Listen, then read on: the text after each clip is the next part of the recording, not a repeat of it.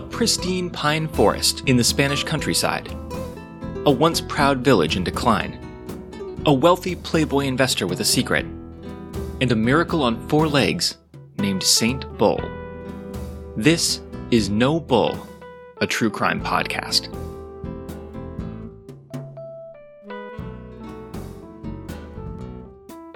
Today we're discussing page 70 of Secrets of Shadaloo. We're in the midst of the adventure that closes out this book, Tourist Trap, and we've been following our band of player character street fighters through a convoluted Shadaloo scheme to kidnap a diplomat from a street fighting tournament in Barcelona.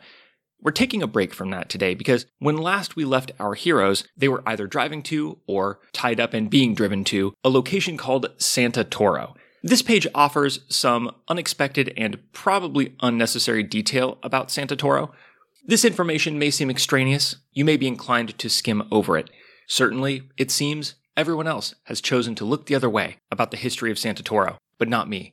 I'm here to pursue justice in a forgotten, decades-old murder the only way that anyone knows how, by making a podcast about it. MDC is canceled for today. In its place, join me in this foray into true crime in No Bull, a Murder in Santa Toro.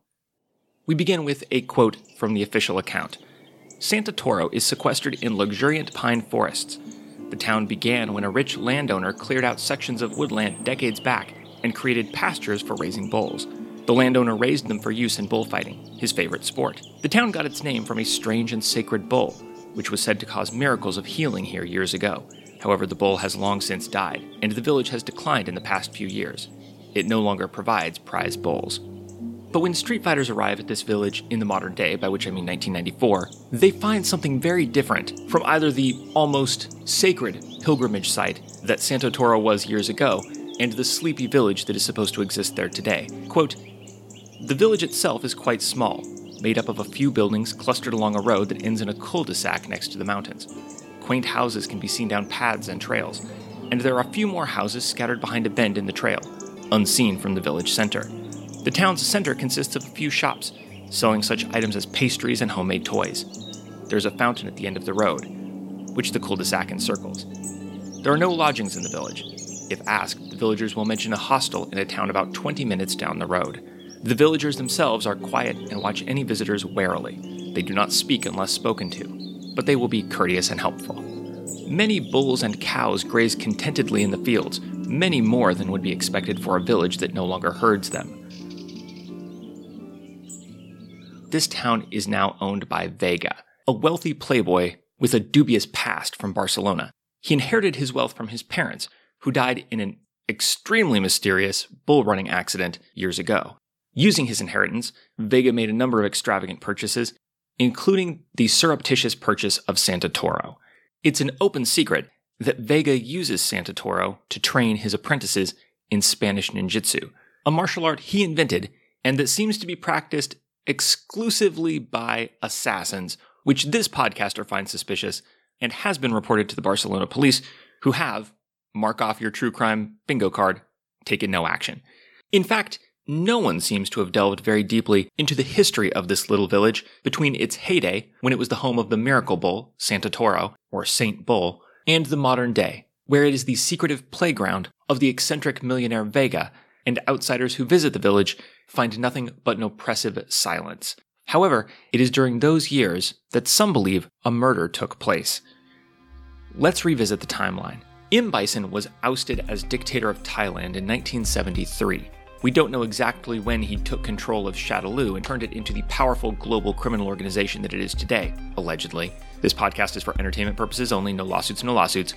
But it is certainly impossible that Shadaloo could have had any involvement with Santa Toro before about 1974. Even that early is highly unlikely. Most likely, Shadaloo has no involvement with Santa Toro except through Vega. Vega was born in 1967, and accounts of his early life as a prodigy in bullfighting, martial arts, and infuriating entitlement indicate that he didn't become involved in martial arts until his teenage years.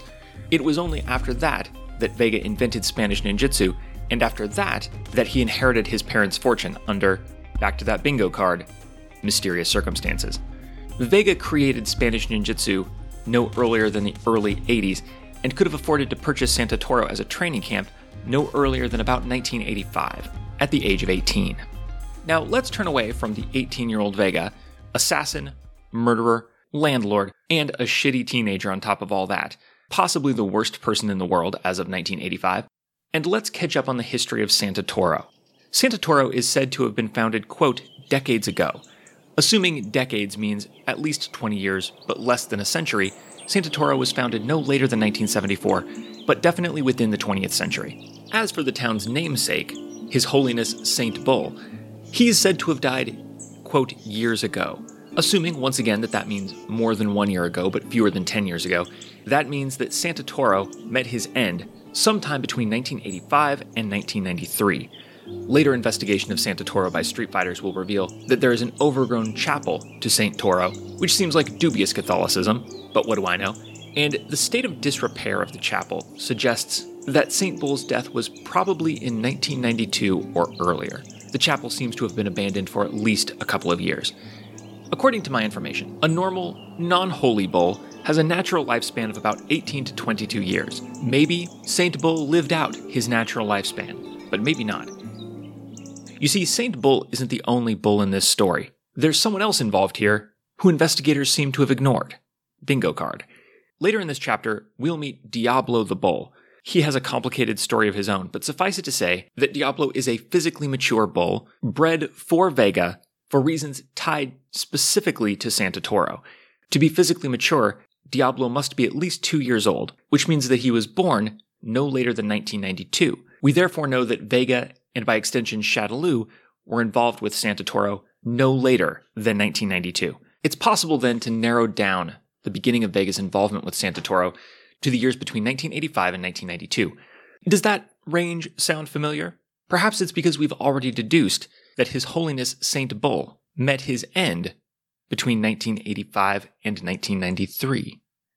7 years between the earliest possible death date for Saint Bull, blessed among all bulls, and the latest possible purchase of Santa Toro by Vega. Suspicious, but not conclusive. But let's return to the pasture. Let's return to those street fighters driving into Santa Toro in 1994, or unconscious in the back of a van being driven into Santa Toro in 1994. What did they see, or what would they have seen had they not been unconscious? Remember, many bulls and cows graze contentedly in the fields, many more than would be expected for a village that no longer herds them. Is it true that bulls are not bred here?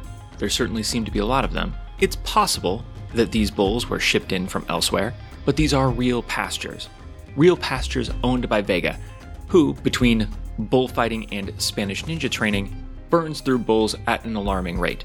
We know that Vega actively pursues bull breeding. That's the reason why he received Diablo in the first place. All signs point to these bulls being homegrown. And if even one of them is a mature bull in the second generation of Vega's breeding program, the window between Saint Bull's death and Vega's arrival shrinks to a scant 5 years. Let's not overstate the case, and let's give the worthless police department of Barcelona its due. There's no firm evidence of foul play in the death of God's horny pal, Saint Bull. But the circumstantial evidence is clear. This small town, a place of pride, a place of fame, a place of holy vibes, was home to a famous bull, a bull of acclaimed power. At the same time, in Barcelona, a young wealthy asshole was getting extremely obsessed with the hand-to-hand killing of bulls. No more than 5 years later, under a haze of obscurity and silence, that young man owned Santa Toro, and Saint Bull was dead. Whatever we may believe about the real cause for Saint Toro's death, neither the courts nor the police will ever secure justice for us. 911 is a joke in the secluded pastures of Spain. Our only recourse is to turn to the only source of true justice, the internet. Find Mega Dumbcast on Twitter now. You'll find a poll. Consider the evidence and cast your vote. Did Vega murder Saint Bull? Or do you believe in the incredibly implausible official account that Saint Toro died of natural causes for no good reason, coincidentally years before a famous bull killer moved in for no good reason also? I leave the choice to you. As a true crime podcaster, I can do no more than lay out the evidence and frame it in an incredibly leading way. And I think I've done that. And, incidentally, uncovered an extremely obscure secret of Shadaloo from years into the setting's backstory. Go me. Join me next time for more true crime coverage as we revisit another secret of the village of Santa Toro, one that I promise is even more convoluted and more ridiculous than this one, and that's no bull.